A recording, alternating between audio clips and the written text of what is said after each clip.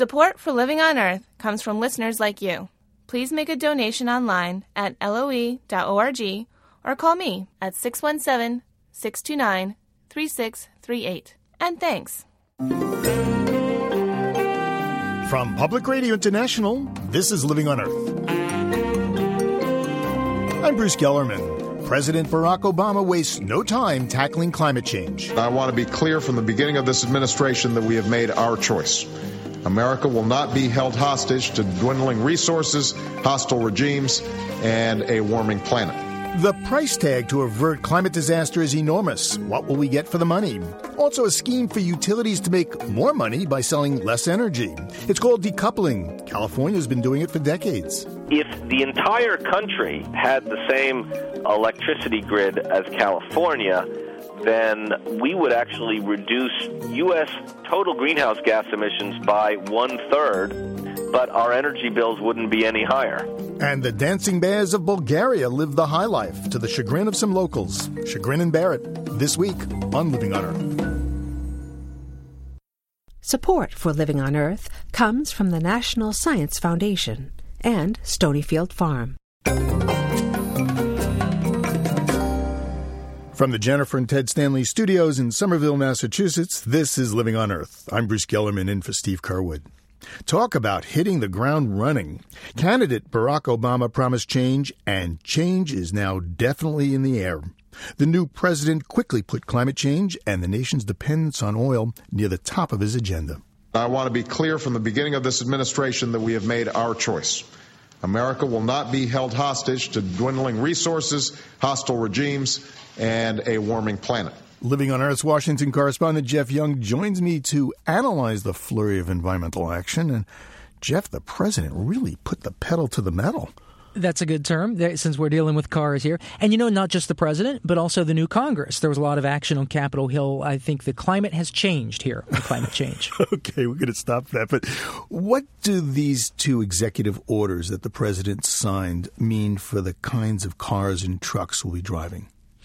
Well, it should mean that we'll have more fuel-efficient vehicles to choose from over the coming decade. The minimum goal here is for the car makers' overall fleet to average 35 miles per gallon by 2020. What Obama signed put into motion the rules so that we should start seeing those higher mileage cars with the 2011 model year. Now, the second thing he did is much more controversial. That has to do with letting states regulate the greenhouse gases that come out of tailpipes. Mm-hmm. And that's what California had wanted permission to do, but the Bush administration said no. Yeah, last March, the head of Bush's EPA said no to that request, even though his own staff lawyers and scientists said we should say yes to this. Now, Obama's EPA is going to have another look, and it's almost a foregone conclusion they'll say yes this time, that California can regulate auto emissions. 13 other states say they will follow suit.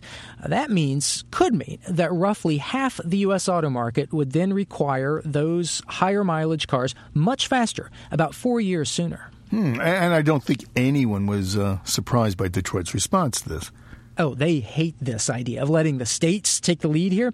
The auto industry's already gone to court to try to block that, and most observers say they expect the industry to sue again if California and the other states proceed. But now, didn't the government just give GM and Chrysler a $23 billion bailout check? Yeah, our dollars, that's right. And, I talked with Charlie Torito about that. He's a spokesperson for the Alliance of Automobile Manufacturers, and here's an exchange from that conversation. We think that the best way to achieve higher fuel economy for the entire fleet is through a single national standard and not a state-by-state patchwork. Part of the sales pitch when you guys came to Capitol Hill was we want to make greener, cleaner cars. If you want to make greener, cleaner cars, why are you taking our money to fight lawsuits against it? Well, those lawsuits are there to protect the industry, and there is room for cooperation. And I think that in the next few months, we'll be looking forward to working closely with the Obama administration and explaining to them the wisdom of a single national standard. So the car makers are basically saying they want to cooperate, but they're not dropping those lawsuits.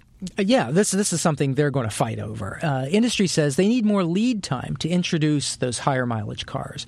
Also, the state standards don't let them average things out over a broad national fleet, and they fear that would mean they wouldn't be able to sell their more profitable vehicles in those states. And for the most part, those are the light trucks, which don't get as good mileage. Mm-hmm. So the industry is going to push for that one national standard. The states and their environmental allies will push for the state standards to become the norm. And in the backdrop, of course, you've got the whole industry teetering on the brink of bankruptcy. It's not at all clear to me how this is going to play out exactly. Well, let me change gears a little bit here, Jeff. Former Vice President Al Gore was also in D.C. this past week, and he was delivering some inconvenient truths. The return of the Goracle, we call it here. He spoke to the Senate's Foreign Relations Committee about the next big international climate change talks. They're coming up at the end of the year in Copenhagen. Mm-hmm. But the Bush administration refused to sign on to the last international agreement, the Kyoto Accords. And, what does Mr. Gore think it will take to get us on board with a new climate agreement? Well, like a lot of people who work on this, Gore says the U.S. first needs its own domestic controls on greenhouse gas emissions, a cap-and-trade system to limit CO2. Now, that's still very tough politically, even with a new president and new Congress. What I found interesting in Gore's remarks is he thinks that this economic recovery package that Congress is working on right now, he thinks that's the first step on that path toward a global warming agreement. The plan's unprecedented and critical investments in 4 key areas: energy efficiency, renewables, a unified national energy smart grid, and the move to clean cars represent an important down payment and are long overdue. Now, Gore's talking there about the House version of the Economic Recovery Act. It passed the House. It has about $80 billion for clean energy and efficiency, clean cars and mass transit. The Senate's bill, not so much. The full Senate takes up the bill next. Gore says he's not as happy with the version that's emerging there. House Speaker Nancy Pelosi says she's going to fight to preserve the greener elements that the House put in. But no matter what the bottom line is, we're talking huge bucks here, Jeff. Oh, it's mind-blowing. The House version came in at $819 billion. The Senate's version could go as high as $900 billion. We don't know quite yet. It's just mind-blowing. And, watching these developments with the auto industry and the government getting involved with this enormous government investment in the economic recovery, you really get the sense that the center of gravity of power in this country has shifted. Detroit and Wall Street have stumbled badly. They're broke. Washington and the Treasury is the only place now with real power and real money. We don't know how all this is going to play out exactly with cars and the way we get our electricity, but however it happens, it's going to happen here. Well, we're glad you're there, Jeff. Living on Earth's Washington correspondent, Jeff Young. Thanks a lot, Jeff. You're welcome. Well, as any kid with a sidewalk lemonade stand knows, the more lemonade they sell, the more money they make. That's the same business model that energy utility companies traditionally use. More sales, more profit. Now imagine selling less and making more. Well, basically, that's part of the Obama administration's economic stimulus plan. It's called decoupling. And joining me to explain how decoupling works is Dr. Joe Rome. He's a senior fellow with the Center for American Progress. Dr. Rome, welcome. My pleasure. Decoupling sounds like economic alchemy. How does it work? Well, as you said, utilities make more money by selling more electricity, and if they can sell enough more electricity, then they can build new power plants and increase utility rates. So they sort of have a double incentive to get people to use more electricity. That's the way the regulations are written. Now, a few smart states like California and Maryland have rewritten utility regulations to decouple utility profits from the sale of electricity, and that is called decoupling. Well, I'm having a little bit of trouble getting my mind around this. How do they sell less electricity to me, and yet they can make more money? Well, the way they do it is they raise rates a very small amount, 1 or 2% on everyone, and use that money to help subsidize energy efficiency rebates and energy efficiency audits and other programs to help customers save money so that they replace new power generation with saved electricity. So instead of raising your rates a lot with, let's say, building a new nuclear or coal plant, they raise rates a very little and then actually lower your energy bill by helping you become more energy efficient. So when you change the regulations, you can actually deliver much more energy services for much less money. There was a report out, I guess, by University of California, Berkeley, that says that the average Californian uses 40% less power than the average American uses?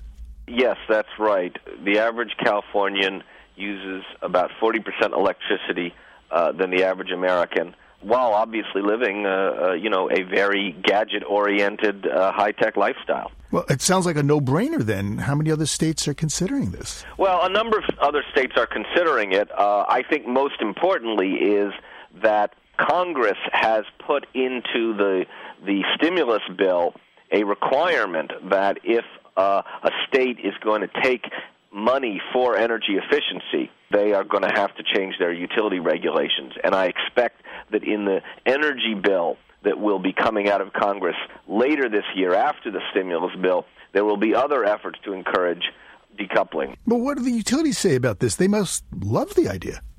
Well, in the beginning, they're kind of hesitant and often opposed this just because they've been making money the old-fashioned way for, almost a century. But, yes, there's no question that if you were to talk to, for instance, Pacific Gas and Electric in California, they would tell you that they are very happy with the new model because energy efficiency has other benefits to the utility. It means they don't have to build new power plants and site new power lines, and, of course, those things annoy the public. So, yes, the utilities that have come to adopt this, many of them are very happy about it. Dr. Rome, what's the potential here for decoupling? I mean, if every state took decoupling measures, what would that mean in terms of energy saved and dollars saved? If the entire country had the same electricity grid as California, then we would actually reduce U.S. total greenhouse gas emissions by 1/3, but our energy bills wouldn't be any higher. So I think the potential savings are enormous, both environmentally and in people's energy bills. Another part of the president's stimulus package has something called smart metering. What's that?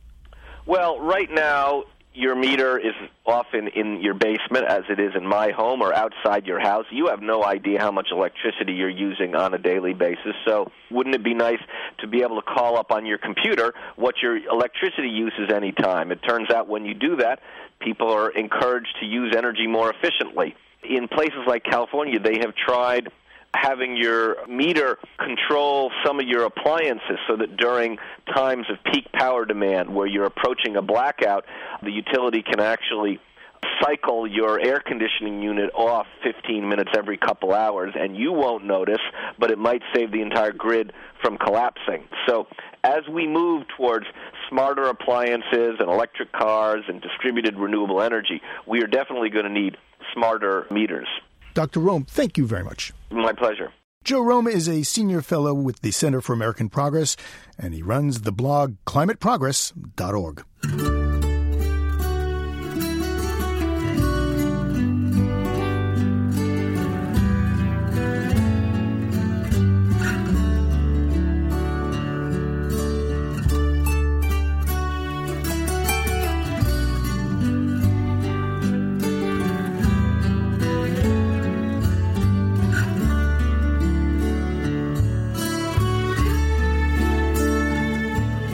Just ahead, how sweet it isn't.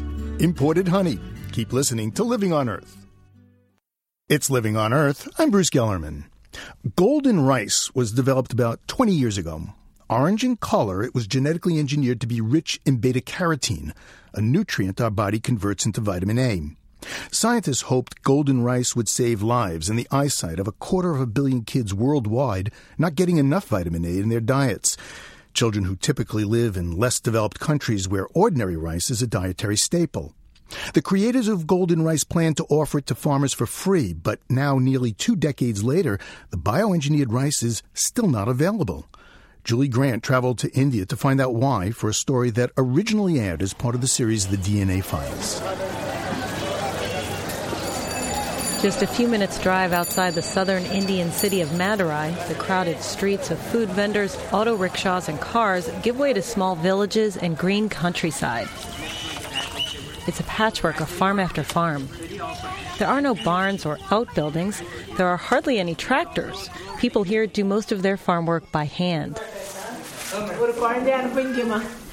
77-year-old Dr. Laxmi Ramathula has been working with people in these villages for most of her career. Today she's gathered some of the children in Araskulam village. 6-year-old Karthik Kumar bravely walks to the front of the group as an adult holds his head steady for Dr. Laxmi. If you look at his eyes, you will see brownish folds on the white part of the eye, which shows that is an indication of vitamin A deficiency. Another child here, a 10-year-old girl, said she couldn't see at night. She said it was scary. Everyone looked like ghosts. These symptoms, if left untreated, can lead to much worse problems. Her cornea could have literally shriveled away, leaving her totally blind. But the kids here were lucky. They got high-dose vitamin A supplements. This 10-year-old girl got her eyesight back within 4 months. International aid organizations estimate that fully a third of children under age 5 in India and Southeast Asia have some level of vitamin A deficiency. About 2/3 of Indian children under age 5 get vitamin A supplements. They line up twice each year at health clinics to receive a spoonful of the serum. The megadose of vitamin A is stored in the child's liver and is slowly released through the months. But there's debate in India over the need to continue the supplementation program. Dr. H.P.S. Sachdev is former president of the Indian Academy of Pediatrics. He's a small man in a dark blue turban. Sitting in his medical office, he says most children these days don't need the megadoses. I view it as a medicine. God did not intend us to take a pill off and on. Sachdev says many Indian families have gained the education and financial means to meet their vitamin A needs the way people in richer countries do, through those orange vegetables and leafy greens. So children should only get the megadoses if there's an obvious lack of vitamin A in their diet. Sachdev says there's another way to meet low-level needs, golden rice. That's the rice genetically engineered to express beta-carotene. Sachdev says children could just eat a little rice regularly. A small lower dose mimics the daily requirements or is much closer to the daily requirements, and its chances of toxicity are much lower as compared to a huge pill-based or the megadose approach. 10 years ago, Dr. S.R. Rao, director of India's Department of Biotechnology, was touring laboratories in Switzerland and met geneticist Ingo Petroikis. Petroikis was still experimenting then, trying to make rice express beta-carotene. Rao says he wanted that rice for India because he thought it could go a long way to reduce vitamin A deficiency in regions where rice is a staple in the diet. So I'm from southern part of India, and we only eat rice and rice and rice. Rao says they often eat rice for breakfast, lunch, and dinner. But why would farmers in India want to plant golden rice? Dr. Rao is a leader in efforts to transfer the genes for golden rice into varieties Indians already eat. Dr. Rao takes us to what's called a phytotron. It's a building used to grow plants, but it doesn't receive natural light like a greenhouse. That sound is a sterilizer. Before you enter the phytotron, you've got to spend a couple of minutes in this chamber that blows super high air pressure to clean off contaminants that could ruin the experiments. To really get cleared of your dust and all the organisms, and you just come this side. Now they are coming out. Okay? The phytotron's main room has row after row of huge aqua-colored refrigerators that keep the young plants at a constant temperature. Inside are Indian hybrids of golden rice. The genetic modification, the beta-carotene, was originally bred into a Japanese rice variety. Rao says in this phytotron, they bred the golden trait into some popular Indian varieties. That is in terms of their yield, in terms of resistance to diseases and pests. Such varieties have been taken, and where we put this additional trait of golden rice. So traits that farmers like. Traits farmers like. Because they're going to grow better, they're not going to have as many pests. Exactly.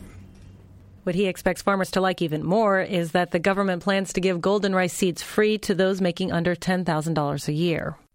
This is possible because of a deal struck between Ingo Petroikis, the scientist who created golden rice, and the seed company Zeneca.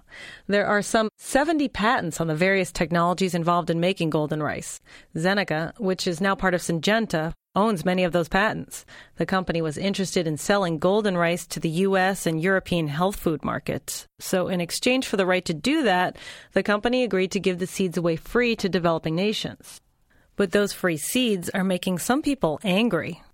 Vandana Shiva is famous worldwide for her opposition to genetically modified foods and the companies that purvey GM seeds. She calls golden rice a hoax and says there are more natural ways for Indians to get vitamin A. You can add a few micrograms of vitamin A to a white polished rice and be thrilled that you have added nutrition. But again, food is not just rice. And definitely for anyone who has even a kindergarten knowledge of nutrition, polished rice is not where you turn to for meeting your vitamin A needs. You turn to your greens, you turn to your coriander, your curry leaves, something very, very central to our eating. 60% of Indians are farmers. But many don't grow food for themselves anymore. Ever since the Green Revolution brought pesticides and fertilizers to India in the 1960s, Shiva says farmers have been growing cotton and rice for the commodities market instead of food for their families. She says they need to be re-educated to grow and eat those leafy greens and other vegetables rich in vitamin A. But farmers aren't unified in what will be the best future for Indian agriculture. Some are clamoring for the latest technologies. There's a black market for genetically modified cotton seeds. But other farmers and activists agree with Shiva. GM opponents convinced the Indian Supreme Court to temporarily ban any new genetically modified crops from being planted, saying the crops were bad for human health and the environment. The ban has since been lifted. Some farmers worry GM crops could destroy their export market. Northern India, in the shadow of the Himalayas, is the main world region for growing basmati rice. Basmati is a huge export crop for Indian farmers. Gurnam Singh is leader of the BKU Farm Union in this state, Haryana. Last year, he got wind that one of the multinational biotech companies had planted an experimental plot of genetically modified rice in the midst of the Basmati region. Today, he rides up to that plot on his motorcycle. But there's no genetically modified rice here anymore. Singh rallied a group of farmers, at least 100 by some counts. They piled straw over the small test site, poured some kerosene, and basked in the heat of the message they were sending to Monsanto. He's saying they met here basically as a sign of protest towards the company because they were doing something which would harm the farmers. And so basically this was supposed to be a sign of protest for them by burning. That same day, Monsanto telephoned Dr. M.S. Swaminathan to tell him what had happened. Swaminathan is largely credited for bringing modern farming to India in the 1960s and for leading efforts to bring genetically modified crops here today. But when he heard farmers had burned the GM rice plot, I was happy because I thought it was wrong. He says the company shouldn't have planted genetically modified rice in India's Basmati rice region because of the possibility of cross-pollination. It was foolish to have gone there in the heartland of the rice exporting region, Basmati rice, because we all know genetic pollution, gene flow, genetic contamination. Swaminathan says contamination could ruin India's rice trade with Europe, Japan, and other countries that don't accept genetically modified imports. But he says there are many places in India where genetically modified crops do make sense and will be necessary to grow enough food for India's growing population. Genetic modification is one more tool which can help you to overcome certain problems. He remembers when his family couldn't get rice. It was rationed by the government. People were asked to fast one day a week because there wasn't enough food in India. He says it's time for the government to make policies that will provide enough food. Why? Because we have got 1.1 billion people today. We will be 1.5 billion, the largest population in the world. Who is going to feed us? A country like India cannot depend on others to feed its population. And I think it's a fundamental duty of a government to ensure that daily bread to everybody. If Syngenta is serious about giving away golden rice for free, Swaminathan says it should drop its patents. Syngenta says poor farmers in India will never have to pay for golden rice, but the company may want to use the technology elsewhere, so it's holding on to its patents. There are also questions about how much it will cost to complete development, to distribute seeds, to ensure children actually eat it, and that it provides enough vitamin A. Back in Araskalam village in southern India, Dr. Laxmi Ramathula wouldn't mind seeing golden rice on these small farms. But she says for the sake of its children, it's too soon for the Indian government to stop offering vitamin A supplements. There is no best solution. Offer families fortified rice, offer families fortified salt, offer families vitamin A solution. Multiple solutions are the best answer. Dr. Laxmi says the most important thing to offer malnourished families is food they can afford. I'm Julie Grant. Our story on golden rice comes to us courtesy of Sound Vision Productions in Berkeley, California. And this update, the Rockefeller Foundation has announced it will provide funds to help golden rice pass through the regulatory process in India, Bangladesh, Indonesia, and the Philippines.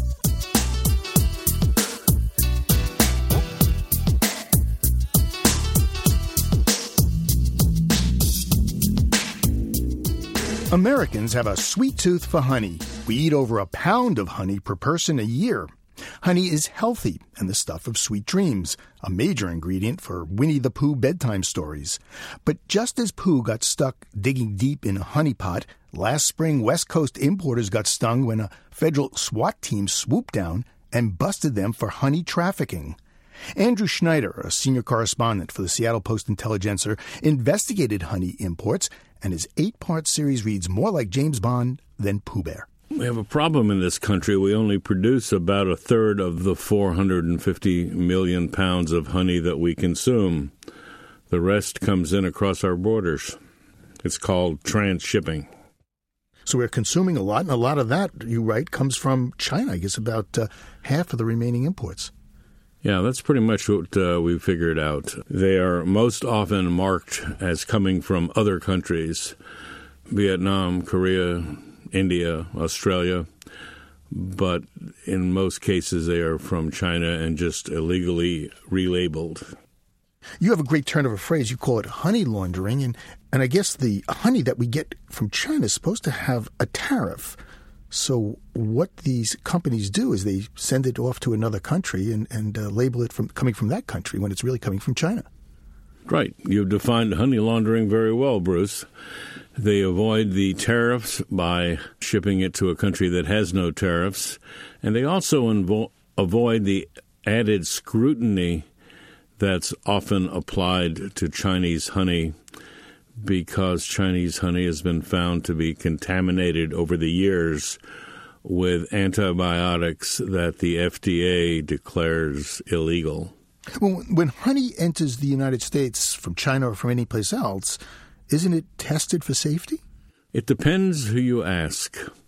The closer that we got to the headquarters of FDA and the Immigrations and Custom Enforcement Agency, the more people were insisting that they inspect every shipment of honey. But Bruce, when you get to the field, when you get to the front lines, the ports, the Canadian borders, and talk to the people that are really assigned to do this, it's just not happening. I mean, they just giggle at you.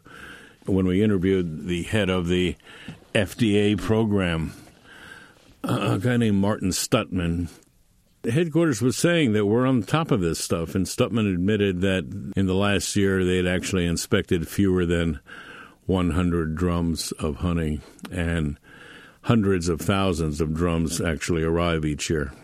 Well, what about the importers, the companies that actually, purchase the honey in volume and then sell it over here? Don't they test their own products? Not so much. Rarely, actually. One of the things that's really got to be understood is, regardless of how sinister or criminal the Chinese honey shippers may be, they couldn't get their honey into this country unless there were people here that were willing to close their eyes and make believe that it's not from China. I mean, it's pretty obvious. The going price for good honey from Canada, for example, might be $1.60 a pound. Australian honey might be $1.40 a pound. If all of a sudden, as a honey packer, you're being offered 300,000 pounds of honey at 50 cents a pound, wouldn't you think you might wonder a bit about why you're getting such a great price? Well, we've been talking about honey, and one of the things you write about in your article is that actually there is no legal definition of what honey is in this country. I mean, you could put anything in a jar and call it honey? That's correct. You can call it anything you want, and you can put anything you want in the jar, and you can call it honey. Neither the FDA nor the USDA has a legal definition of honey, which means that enforcing the quality of honey becomes extremely difficult and problematic. If it has a recognized hazardous or illegal substance like the antibiotics the Chinese use, then you can pull it off the market. But if it has any number of other things, like it's mixed with sugar water or corn syrup or something, there's really nothing there in the regulations that say, thou shalt not do this. What about the labeling where it says organic? Well, if it says made in the U.S. organic honey, the chances are almost totally that they are wrong, mainly because you can't control where the bees fly. Now, that doesn't mean there isn't organic honey. There are parts of South America that are totally undeveloped. There are parts of northern Canada that have no commercial farming whatsoever. And there is organic honey coming from those places. But if it says made in the USA, organic, I'd be very suspicious of it. Do you like honey? I liked it a lot more before I started researching this story. Investigative reporter Andrew Snyder's 8-part series about imported honey appears in the Seattle Post-Intelligencer. We contacted Martin Stutzman of the Food and Drug Administration, and he confirmed the government does test only about 100 barrels of imported honey a year. Honey is a low-risk commodity. We don't have a lot of problems with honey. Why is there no legal definition of honey? I understand that you can actually put, sugar water or fructose in a plastic bear and call it honey because there's no regulation. We don't have a regulation specifying what honey is, but honey is commonly understood to be the material produced by bees from nectar of flowers and deposited and dehydrated by the bees in the honeycomb. And Martin Stutzman says the FDA has and does cite packagers who mix fructose with honey.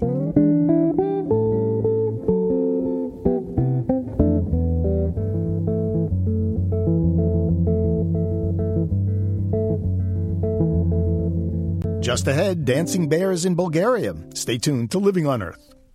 Support for the Environmental Health Desk at Living on Earth comes from the Cedar Tree Foundation. Support also comes from the Richard and Rhoda Goldman Fund for coverage of population and the environment, and from Gilman Ordway for coverage of conservation and environmental change. This is Living on Earth on PRI, Public Radio International. It's Living on Earth. I'm Bruce Gellerman. Coming up, the tree whisperer speaks. But first, this note on emerging science from Jessica Elise Smith. We get a lot from our pets. Love, affection, even adventure. But healthcare lessons? Now a group of scientists from the Netherlands has determined that perhaps we too should lick our wounds. The researchers use cells from the inside of a human mouth to test if human saliva carries wound-healing properties. They grew the cells in petri dishes and crafted artificial wounds. Half of the dishes were doused in human saliva and half were left untouched. After 16 hours, the dishes showed that the wounds treated with saliva were mostly closed, while the untreated wounds had not healed. By isolating different salivary compounds and redoing the test, the scientists identified that the compound histatin was the healing ingredient in human saliva. Histatin is a protein that has strong fungicidal and antimicrobial properties, which account for its wound-healing function. This finding has broad applications, since histatin-like compounds can be synthetically manufactured on a large scale. In the first round of studies, the researchers used simplified wound models. Future experiments will test tissue-like wounds. There is hope that Histatin will be a good candidate for a broad array of wound healing, anything from minor cuts to treatments from burns and surgery. So next time you return from a day of rolling around in the sun with your dog, follow his lead and lick your wounds. That's this week's note on Emerging Science. I'm Jessica Elise Smith. Since the 1970s, French actress Brigitte Bardot has turned away from films and devoted her energies to animal rights. A few years ago, Bardot was instrumental in creating a refuge for dancing bears that once performed on the streets of Europe. The reserve was built in the mountains of southwestern Bulgaria, but for many residents there, the animals are better off than they are. From Belitsa, Bulgaria, Matthew Brunwasser has a report. Wandering gypsies leading bears in chains have performed across Europe since the Middle Ages, in scenes like this one. Taken from the 1996 documentary film Of Bears and Men, it shows a bear keeper and his dancing bear busking for German tourists on Bulgaria's Black Sea coast. Problem news. Hello? Где problem? In the modern era, the antiquated tradition has only survived in the Balkans and former Soviet republics, where people believed that touching a bear could bring good luck, or that if a bear lay on top of you, it could cure back pain. But after Western animal rights groups came to Bulgaria in the 90s, they publicized the severe pain suffered by the bears, controlled by steel rings through their fleshy, dog-like noses. In another scene from the film by Asen Vladimirov, a bear cub is taught to dance by being forced to walk on hot coals.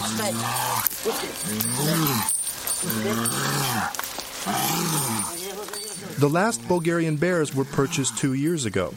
Animal rights activists paid about $5,000 for each one, so their human owners could find a new trade that didn't involve harming animals. And to take care of the bears, an animal rights group, Four Paws, and Brigitte Bardot built an enormous bear park. It's hard to hear in this recording, but this former dancing bear, now free in the park, is pacing 3 steps forward, 2 steps back, despite the fact that it now has 30 acres of wilderness in which to roam. Unaccustomed to life without chains, most of the bears continue this dance for months or even years after their release. Their deluxe living space also includes varied and plentiful food, which comes regularly. That's the sound of loaves of bread tossed from the top of the visitor center into the fenced-off habitat for bears. The food, too, speaks of the bears' lifetime of captivity in the company of humans. It's not what they would have eaten in the wild. Dmitry Ivanov is the manager of the park. Their natural instincts are slowly unlocked, one by one. It takes time, a lot of time. And when we put the bears in the wilderness in the beginning, normally they don't know what to do.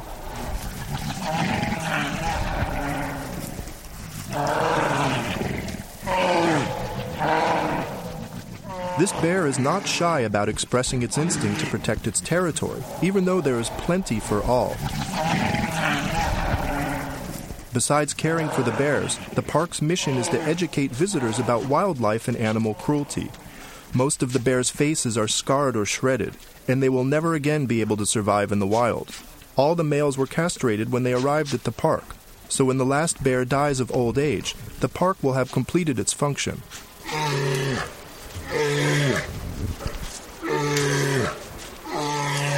For Belitsa's human residents, however, the future is not so bright.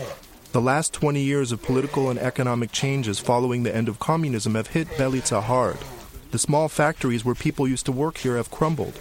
People in Belitsa don't talk about reducing their carbon footprints or transportation with a low environmental impact. They live it. I hitched a ride with Mitko Dimitrov and his crew of woodcutters as they commuted to work up into the mountains on a horse-drawn cart. We passed people working large gardens by hand. Almost everyone eats organic and local here, but not out of choice. The bears, on the other hand, don't have to worry. Dimitrov says the people in town are jealous of their bears. There's even a saying, there's nothing better than to be a bear in Belitsa. The people in Belitsa are hungry. The bears eat.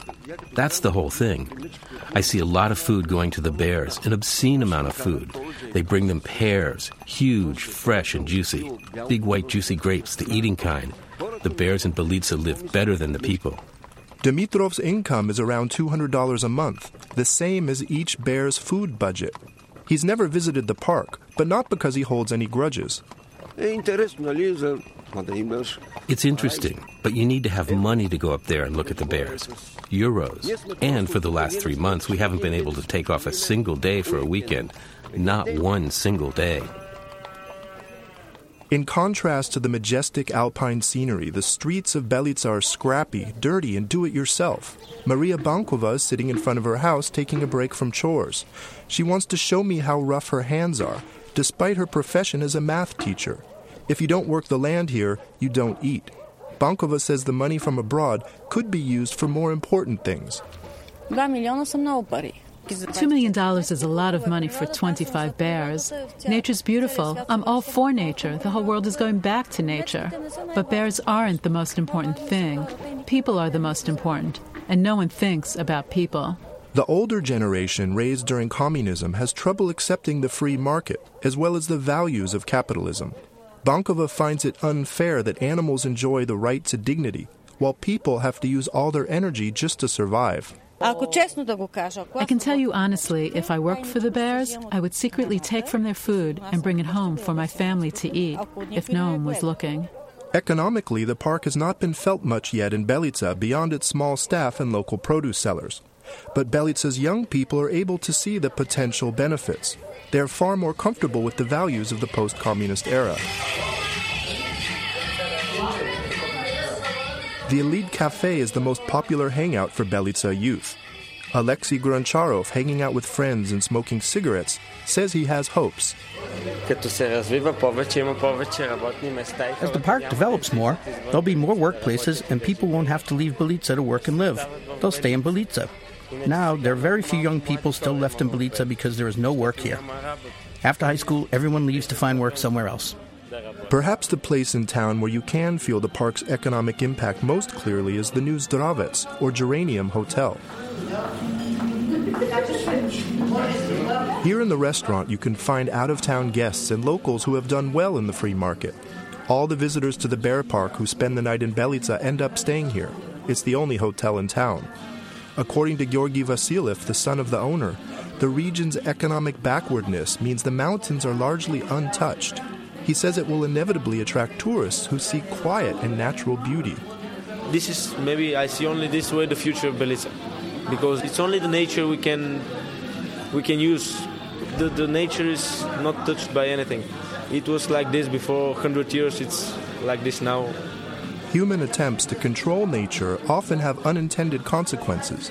This includes efforts to shape the nature of human beings. While the bears are visibly thriving, the results for the bear keepers have been mixed. One former bear keeper who cashed out of the trade was seen in a later film, busking on the streets of Sofia with a monkey.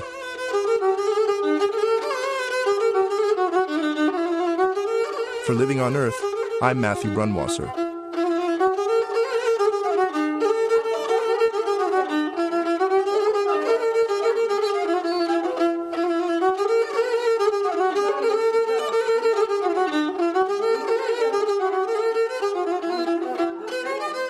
Linda Tattlebaum, a professor of English and Environmental Studies, has a new book out which combines her passion for language and the land. It's called Woman Who Speaks Tree, Confessions of a Tree Hugger. One could do worse than be a hugger of trees. Press the bark to your heart and feel the beat. Sap flows, pulse goes, trade oxygen and carbon dioxide, merge. Linda Tattlebaum homesteads with her husband in a rural part of Maine. Recently, the Woman Who Speaks Tree spoke with Steve Curwood about living life off the land.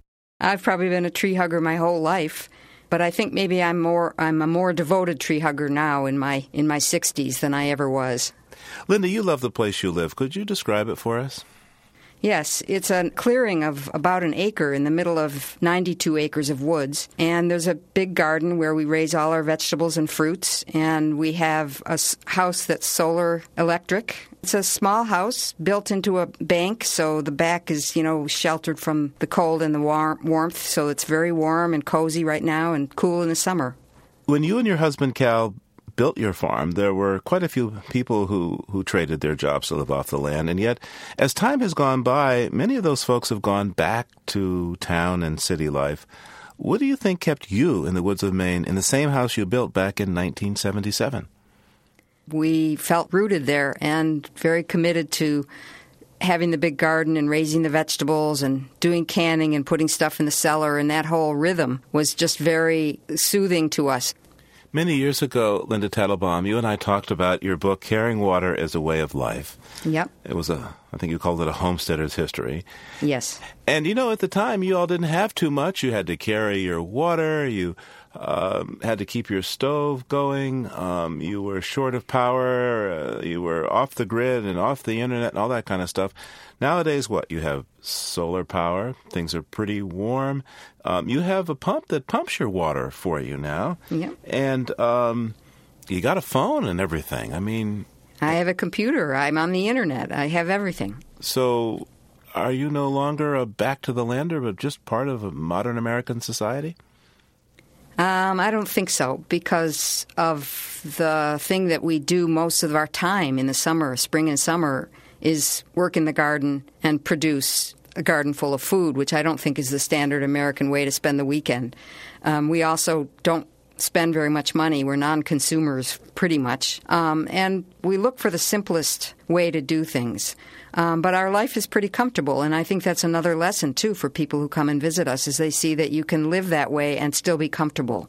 At one point, you write about what you were doing when you first got news of the meltdown, the nuclear meltdown at 3 Mile Island, planting tomato seeds.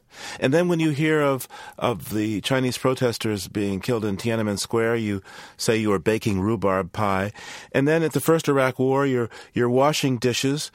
These are events you care about, and yet they mostly inspire you, you say, to can peaches.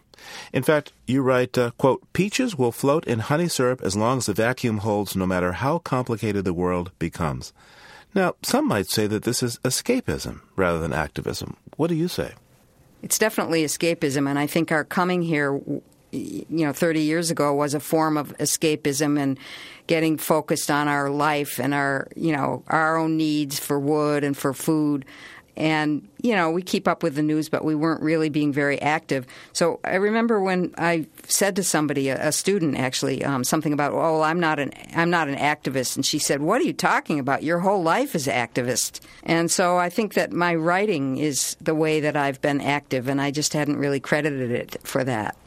There's a moment in your book, Woman Speaks of Tree, Confessions of a Tree Hugger, where you write about your home life. I was wondering if you could read to us from that section there on page 83. Sure, I'd be glad to. At the moment in history when we arrived at our place in Maine, we found the scattered remnants of the old settler's kitchen. A rusted knife, the lid of a crock, blue mason jars, broken plates and cups reminded us that the first mission of life is to eat. Everywhere a tangle of plants grew without help from us two hippies and our books about organic gardening. If we'd never tilled the rocky soil to cultivate our chosen vegetables and fruits, we still could have feasted on wild blueberries, apples, dandelion greens, burdock roots, raspberries. Like the Sukeforth family of 1777, we haul crops into the kitchen and transform them into food. Peel and chop, cook and eat, potatoes, onions, corn. We insert a kitchen between us and the land, and tunnel our share of the abundance through mouth and gut on its way back to soil. Wielding a knife, we step into the cycle, partners in a porous dance with plants. Plant body becomes our body, their oxygen becomes our breath, our carbon dioxide is theirs. Eventually, we will be eaten by what we ate. The body returns to soil. We move through the land, and it moves through us. The Sukeforths you write about, those are the people the European farmers who were originally there some 200 years ago? Yes. They were given the land as a payment for being mercenary soldiers in the Revolutionary War. It wasn't a very good payment, though, because the land is pretty poor and it's, very rocky. They made the best of it. Then all their children died of smallpox, and then they all eventually moved away, and the place was just abandoned when we found it. So your view of this is that you're more of a steward than an owner of this place. Yeah, and I feel like the trees and the plant life sort of watch us, and we've come into their space, and they've been there all the time. And I feel like whatever we do, we're sort of being watched over by the trees. And I noticed lately that some of the trees are getting pretty big, and we have solar power, so it's going to be a struggle at some point to decide who gets to win. Uh-oh, you're going to cut down some of these trees. We might have to. We've already cut down some pine trees that were blocking the sun. With apologies, of course.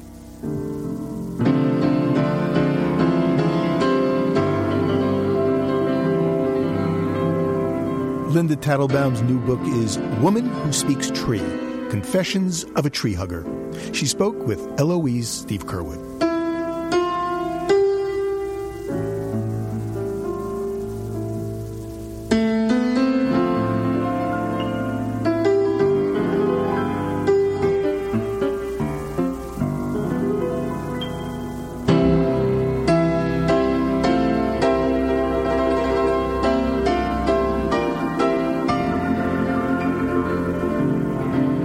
Living on Earth is produced by the World Media Foundation. Our crew includes Ashley Ahern, Bobby Bascom, Eileen Belinsky, Ingrid Lobet, Helen Palmer, Mitra Taj, and Jeff Young, with help from Sarah Calkins and Marilyn Gavoni. Our interns are Lindsay Breslau and Liz Gross. Special thanks this week to Jeff Silverman. Jeff Turton is our technical director. Allison Lirish-Dean composed our themes. You can find us anytime at LOE.org. Steve Curwood is our executive producer. I'm Bruce Gellerman. Thanks for listening. Funding for Living on Earth comes from the National Science Foundation, supporting coverage of emerging science, and Stonyfield Farm, organic yogurt and smoothies. Stonyfield pays its farmers not to use artificial growth hormones on their cows. Details at stonyfield.com.